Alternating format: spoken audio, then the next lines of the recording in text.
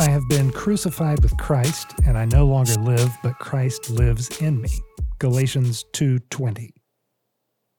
Once an alcoholic, always an alcoholic. And there's no such thing as making a normal drinker out of an alcoholic. Divisive statements if you still hold on, however fleetingly, to the idea of drinking or using normally. What makes me so enticed by the prospect? An onlooker might be as baffled as we should be. Here's a hopeless addict who finds a way out through surrender, self-sacrifice, and a rekindling of a faith in God. Joy becomes an experience rather than just a memory. Friendships occur rather than run away.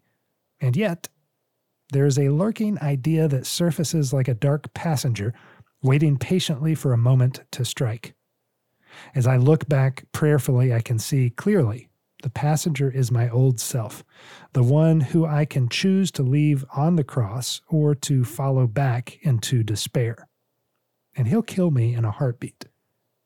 God enables us to come to the end of our old selves by surrendering to the fact that we can't beat the passenger. We're given the strength to make a new beginning instead. And this is the painful part. We've got to die to live.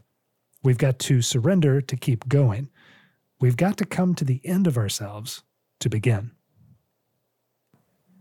Hey, thanks for listening. Progress and Perfection is a recovery-themed, Christian-flavored daily meditation, so we'll be here every day starting in January 2024. Please consider subscribing to the YouTube channel or the podcast, depending on where you're getting this, and you can find everything over on progressandperfection.com. Thanks so much. Have a great one. Talk to you tomorrow.